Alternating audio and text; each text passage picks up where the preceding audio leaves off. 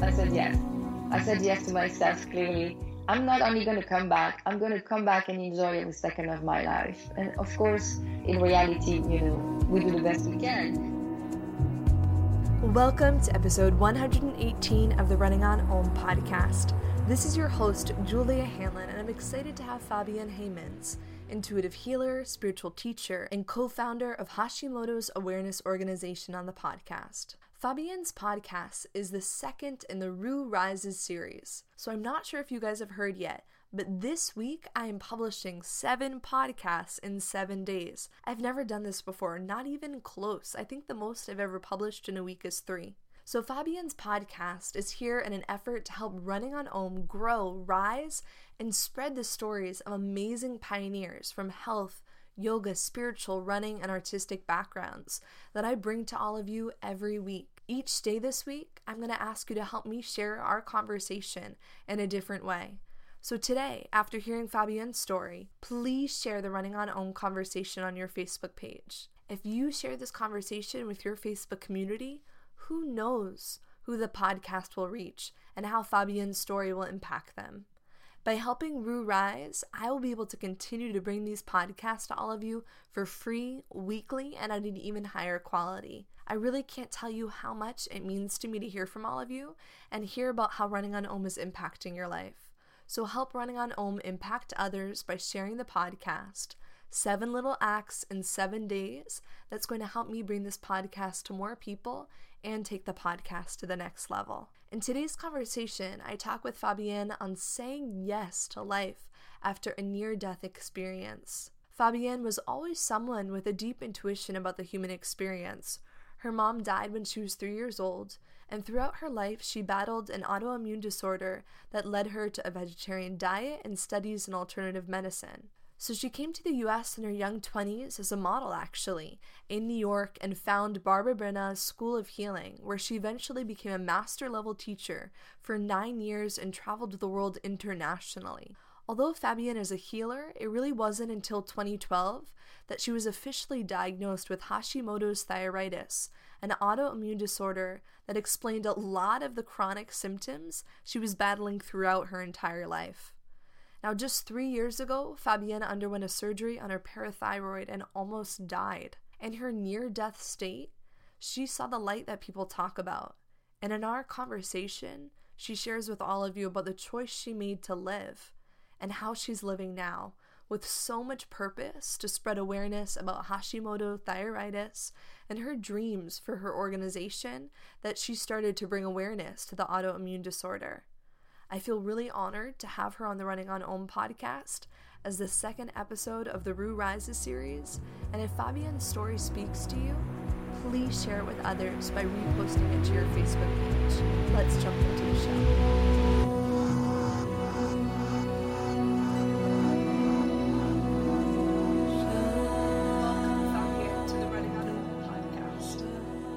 It's such a pleasure, Julia. Thank you for inviting me. And I love what you're doing. I love the ideas and what you're creating for people in the world. It's amazing, and I'm very pleased to be a part of it. Thank you so much for being a part of it and coming on. It's kind of crazy how we met.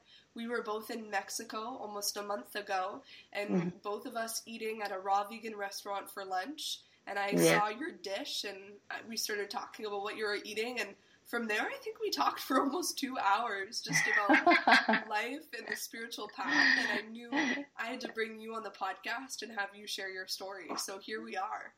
Yes. I was just thinking about that raw bar just a few minutes ago before we took the call. And Adam, I miss that bar. Man. So delicious. So good. Oh, God. So let's jump back many years to your spiritual awakening. When did you start to consider yourself a spiritual being? Or was that something you feel like you had since birth? I think I was born with a gift. Well, actually, no, let me rephrase that, because I think what happens is that when my mom passed away, I was 3.5 years old. And at that time, something happened. I think that my field opened up, and energy started to flow within me and in my room energy that I didn't know what to do with. I was a child and I was very scared. And I remember that I was crying before going to bed and I could not stay in the dark. So my father was leaving the light open in the hallway, and that was somewhat helpful. But I remember seeing things flying in my room at the time. I was almost 4 years old. And not just pleasant thing. I actually remember seeing dark energies floating in my room. So I think that when children have traumatic experience like that, the field can then crack open, and then we're so vulnerable, and all kinds of energy can come through because we don't know how to protect ourselves, especially when our mother died. We're very attached. Until we're 7 years old, our field is very attached to the mother, and our chakra is not completely sealed, to protect ourselves until we're about 7 years old. So that's as far as I can remember when it really started. When you were 3 and 4 years old, how did you articulate what kind of energies you were seeing? I would describe it as witches flying in the room. And witches flying on brooms. That's how I was telling my father. And do you remember your father's reaction? Oh, yeah. Although he agreed to leave the light in the hallway, he was, it's just a nightmare. Don't worry about it. It's nothing. Don't believe in it. It's things like that, as far as I remember. Throughout your childhood, did you ever feel like you were able to communicate with your mother at all, or her come visit you? She did come and visit me twice, and I didn't realize how close I was with her. She came to visit me when I gave birth to my son, and I remember I was laying down. I had just come back from the hospital. I was laying down almost asleep, and I was on my bed, and there was a little bassinet with my son next to me, and I was turned away from him, so on my side, and I felt my bed go down, like when somebody sits next to you and the mattress just goes down. And I was not sleeping yet, and I turned around because it was so real, like the mattress actually moved.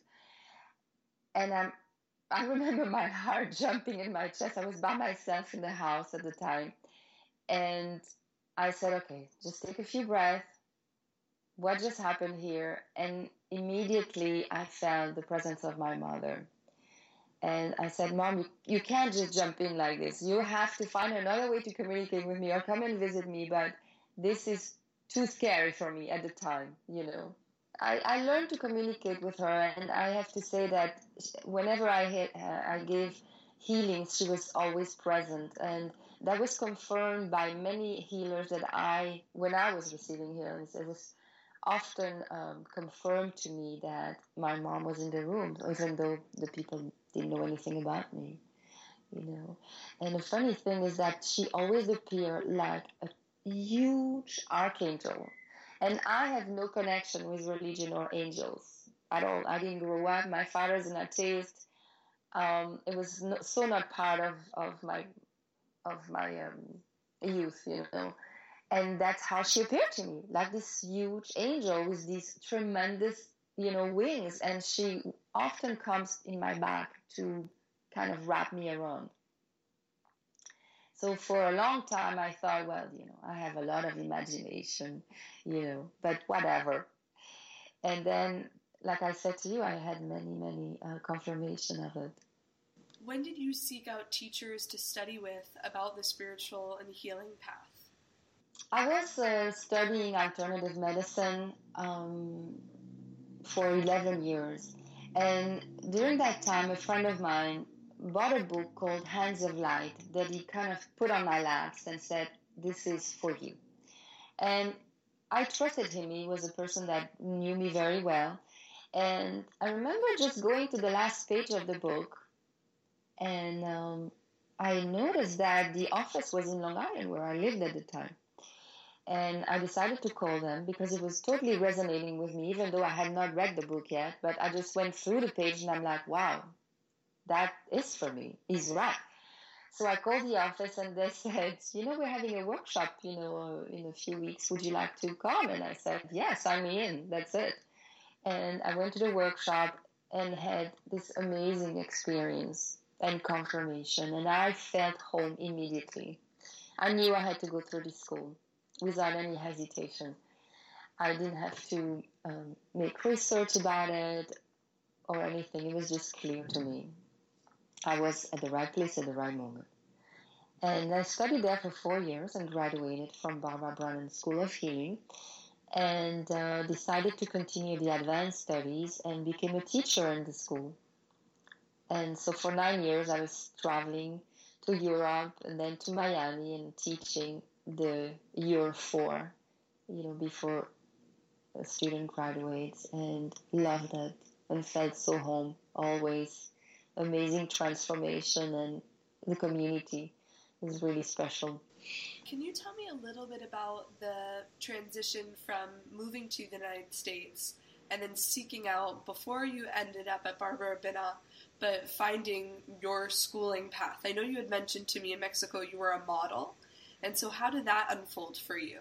When I was 21, I moved to the States. I had met Eileen Ford in Paris. So I'm from Belgium originally, and I was modeling there already and traveling around. And then I lived in Paris for almost 2 years and met Eileen Ford, the owner of the Ford agency, modeling agency. And she invited me to come to New York. I packed 2 suitcases and I came to New York, and I was 21, and here I am, 52, and I'm still here. I came to New York, was walking on Madison Avenue and looked up the sky and the buildings, and I said, yes, that's it. And I had traveled a lot already, modeling. I went all over the place, but this place really resonated with me, and I knew I was home and I was going to stay. That's pretty amazing that you found your home and you're still there. With the School of Hands-On Healing, describe to me a little bit more specifically about what kind of work you did. I mean, when people would come study with you, what kind of modalities would you be teaching them? Because I studied so many modalities, I kind of mix it all up depending on what the client needs. It could be body work, it could be just table work with energy, hands-on. I usually start by speaking with the person for at least 10 minutes just to see where they're at and what's going on in their life and what guidance, what they want to work on. We go to the table, and as soon as I touch the feet of the person, it kind of becomes very clear of why they're here. That's something that happens quite fast at the feet of the person usually. And like I said, sometimes I have them come up the table and we do body work because they have to, do some movement to move the energy on a visceral level rather than energetic. And sometimes they have to release emotions. So depending on what's there, I don't force anything. I just kind of see what's present. The wisdom of the moment is something that I really listen to. I don't like to push things. You almost, it sounds like, become a conduit for the energy, for the healing energy. Instead of it being necessarily you, it's the light that's flowing within you. Yes, I didn't think about it that way, but yes, that's what happens. I'm there for the person, and together something magic happens. In your own healing path, I know you have worked with hands-on healing as well as diet, nutrition, and healing your own Hashimoto thyroiditis. What is Hashimoto thyroiditis, and how did you discover you had it?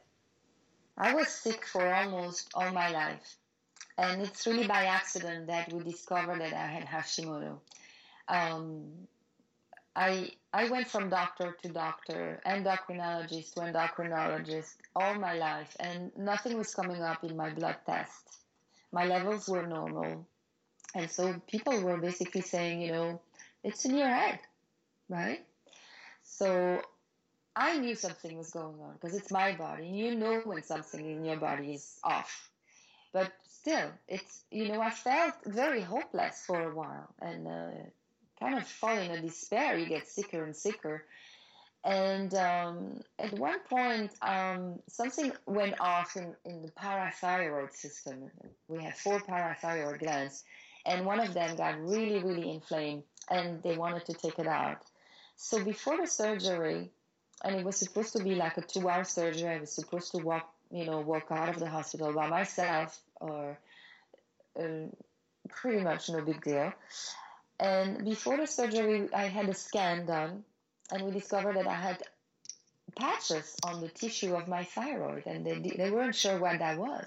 So they said, well, let's do a biopsy to rule out that maybe it's cancer or something. So we do the biopsy, and I remember that specific moment when the doctor came in the room and said, don't worry about it. It's just Hashimoto. And I'm like, Hashimoto? What? What is Hashimoto? And he goes, you'll see. Your doctor will explain. Don't worry about it. So I went home, researched Hashimoto, and actually, yes, there is, you're not worried about it, but it's an immune disorder, and you really have to address it, not just by restore and bring your thyroid hormones to a level. You have to absolutely address the immune disorder as well, such most doctors don't do. And that's why we decided to create a non-profit organization called Hashimoto Awareness. And with a friend of mine, we founded and co-created, and we are preparing a national conference, hopefully in the fall. We're working on it. And we're launching in about 10 days our Kickstarter campaign. Yes, it's very exciting times for us. And we have also meetup groups once a month here in New York City where we meet in person. And our little group is about 73 people right now, but not everybody comes, of course, at the same time. But it is growing, and it's a beautiful community, and they do need the support big time.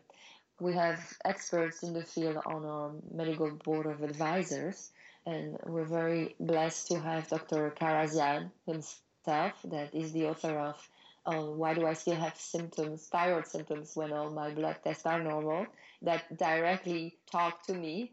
Like, he wrote that book for me, right? So many of us are in the position, and we get emails every day from people that are in deep despair and don't know what to do anymore because they have tried everything. And that's why we're there, because nobody should go through that. How do you think your own struggles with Hashimoto has informed your being a healer and your working with other people? I think that my experience with my near-death experience really transformed the way I work with people. So during that surgery for the parathyroid, I was simply not coming back. I was supposed to wake up, like I said, after 2 hours, and the entire day went by, and I was still in this place of limbo where I didn't know if I was going to come back or not. And it was a very strange experience, because I remember specifically, like, if you would look straight in front of you and divide your right side from your right and from your left side, well, the entire right side of my body, 190 degree there on the left was all light, diffused yellow light, with a silence that I cannot describe to you, because I don't think that as human beings we know what silence is. Even in the quietest place, there's always noise. And that silence was just really striking. It was a flat line and a sense of peace and grace that is really hard to describe, and walking in diffused yellowish pale light. And I started to walk further and further, but at one point I could feel that my heartbeat on the table there, on the bed there, was going faster and faster, and I knew that if I was continuing to walk in that place, there was no way back. And I remember distinctively that I heard, the voice of my son, and I said, no way, there's no way I'm going to leave my son there. Especially, being myself a child with just one parent and having lost my mother. There was no way I was going to do that to my son. But the funny thing is that it's not like I was cold, or it's not like I was greeted by anyone or any entities or any energies saying, welcome, this is your day, not at all. It was very clear to me that it was my choice. It was my choice, and it was okay either way. Either way. I could stay or I could go, and it was all right. There was no consequences, or outcome. And I remember the right side of my body was completely lucid and knew everything that was going on in the room. I could hear the nurse's conversation, and I remember next to me there was a guy, I don't know, he must have been from the Bronx, and he had a really bad mouth. But I won't even tell you what he was saying. But I'm like, really? Like, I really want to come back to this? He had a conversation with his wife, or somebody was visiting him, and he was swearing and swearing, and it was loud, and I'm laughing within myself, saying, do you really want to come back to this? Like, really? Seriously? And I said yes. I said yes to myself, clearly. I'm not only going to come back, I'm going to come back and enjoy every second of my life. And of course, in reality, we do the best we can. And it's not always the case, but something changed. Something really transformed in the way I deal with, problems or issues or, whatever crisis comes in life. When you woke up and you made the choice to choose life, how long were you in an in-between state for? For hours. Pretty much the entire day was about me making my decision. And I was going back and forth, and then I really went a little far in the light, and then I knew that was it. I couldn't go further than that. It took the entire day. I think that around 8 o'clock at night, I made the decision. That's it. I'm staying. And did you verbalize something at that moment? How did you transition from being in, obviously, I don't even know what kind of state to call it, a in-between state, to actually coming back to the human experience? Well, once I knew that I was diagnosed with Hashimoto, I said, I have to do something about this, There are so many people that are suffering out there, and they don't know what's going on. And it's simple. The proper test of, measuring your TPO and find out if you have any antibodies in your thyroid is the only thing you really have to do, is that very proper test. And it's not included in the standard test right now. So one of our goals is to change the law. And we're working with Dr. Karazian, and we might have to go to legislation for it.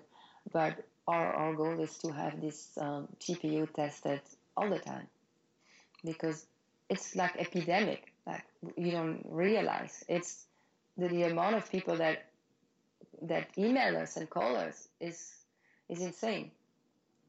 Every day we hear about more cases of people that have Hashimoto. It's like, what is Hashimoto? It's like a new thing, It's like popping all over like popcorn. What are the actual symptoms of Hashimoto? Well, the typical symptoms of hypothyroid, exhaustion, losing hair, brain fog, a gum problem, adrenal exhaustion, to just name a few. But sometimes you feel your throat might be swollen a little bit. And in your own path in healing from an autoimmune disorder and managing it, what have been some self-care practices for you that have been really important in your day-to-day life? Well, because I wasn't diagnosed for most of my life, I intuitively turned towards a very healthy diet. It was like my body wanted to eat that way. It's not like I wanted. It was like, I remember being 17 and asking my family, so what are we having for dinner? And I remember them answering, and my entire body reacted. It's like, oh my God, I almost wanted to throw up, because my body didn't want to eat what was going to be served, So it was like a visceral experience, but my body was my first guide in my life. It was telling me, this is not good for you, and you have to listen here. So I started to really pay attention to what my body was saying. And I left home around 19 years old and changed my diet and experienced different ways. I became vegetarian, but then I had to put a little more protein, So I explored what was working better myself, because I didn't have the support of the medical, field. so I kind of studied nutrition by myself for a long time, and herbs, and eventually it led me to study Chinese medicine and shiatsu and ama, but I started to really listen and read and educate myself. I think it's beautiful you just spoke to the fact that you let your body be your guide, because I think in our world that's so nonstop, we can sometimes forget about actually listening to the body. I know myself, we can sometimes get caught up in the ego or get caught up in the future, but you were speaking to the fact that you listened to your body and your body actually knew what it needed. Exactly. And that's powerful. And for a lot of listeners out there, I think we can be disconnected from our bodies at times because of how fast-moving life is and the expectations of life. What kind of advice do you give to clients or listeners in trying to get into their body and in trying to cultivate that inner listening? Yeah, it's a good question. Well, I would definitely tell them to educate themselves, to make research and to explore different ways. If you think, well, it takes time to connect with yourself. You have to be present with yourself. You create stillness within yourself, and in the stillness, you will get answers. I guarantee. We forget how to do that, But I think that it only takes a fraction of a second to connect with yourself and be present to what's here now. And in that moment, then you will get the answer. I don't think it's that complicated. Yeah, it's simple, but it's not easy. It's practice, right? It is practice.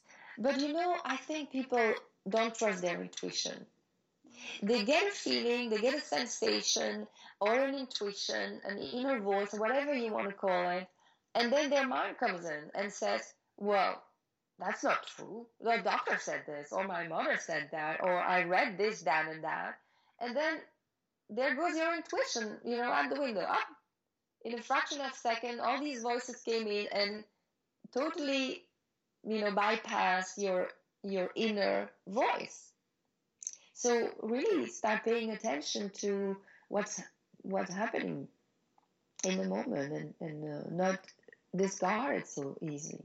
And as you said, it is a practice of getting that muscle almost, that intuition muscle, stronger and stronger. And I mean, your lifetime is a testament to that kind of work, that you work as an intuitive healer. What would you say for you? I know you've probably worked with thousands of people, but can you tell me just one story of someone maybe you've worked with recently that you've just seen transformation in and that's been really exciting to you? I don't know why this story comes up to me. I don't think it might be the most interesting one, but for some reason it's there now. I remember one client that came to me some years back, and she only came once.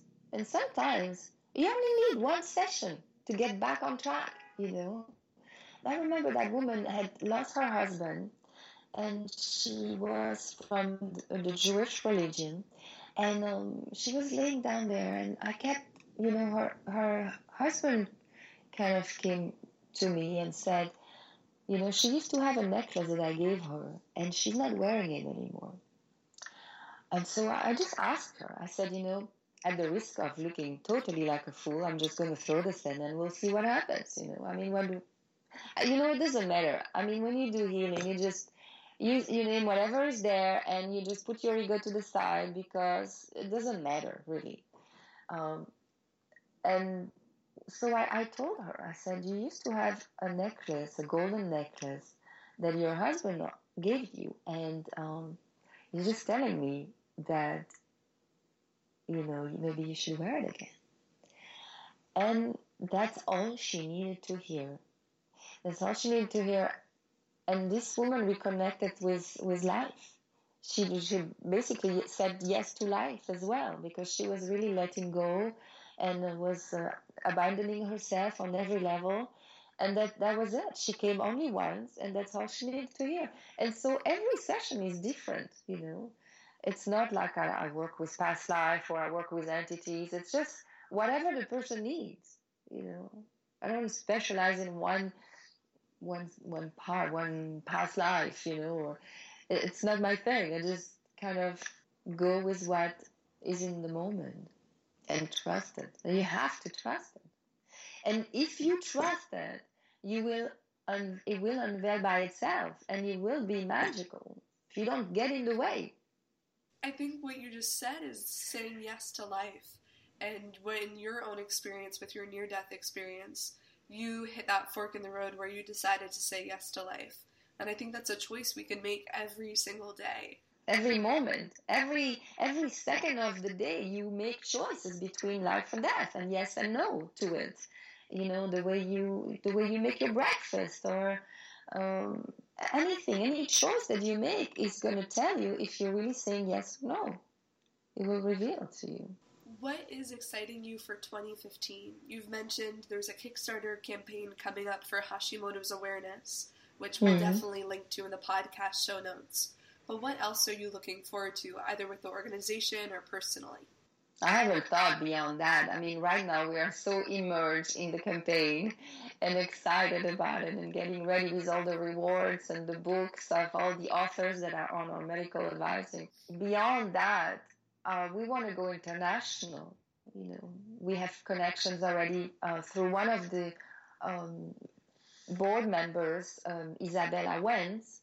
She wrote a book called The Root Cause of Hashimoto, and it was actually 2 months ago the bestseller in New York City.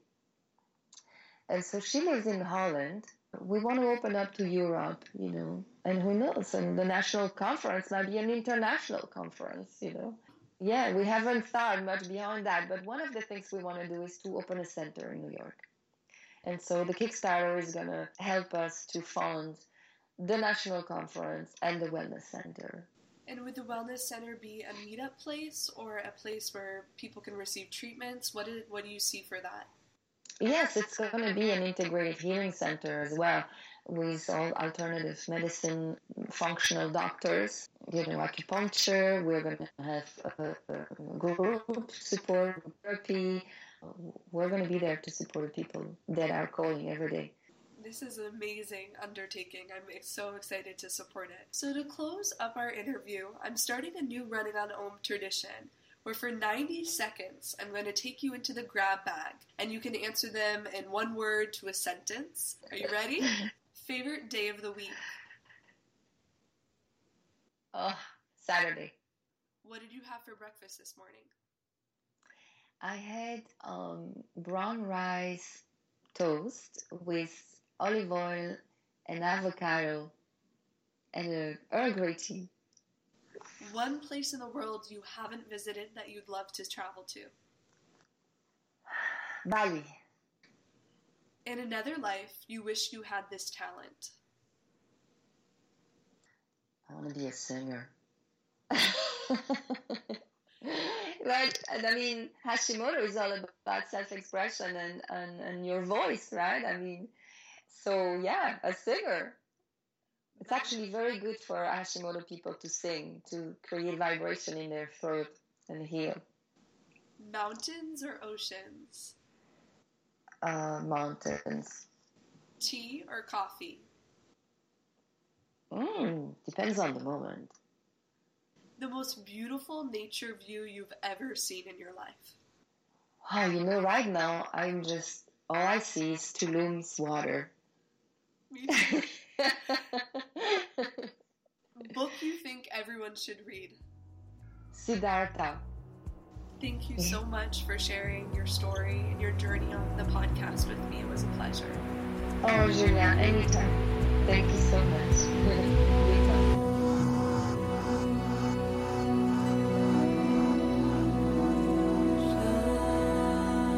Thanks for listening to episode 118 of the Running on Om podcast with Fabienne Heymans, intuitive healer, spiritual teacher, and co-founder of Hashimoto's Awareness Organization.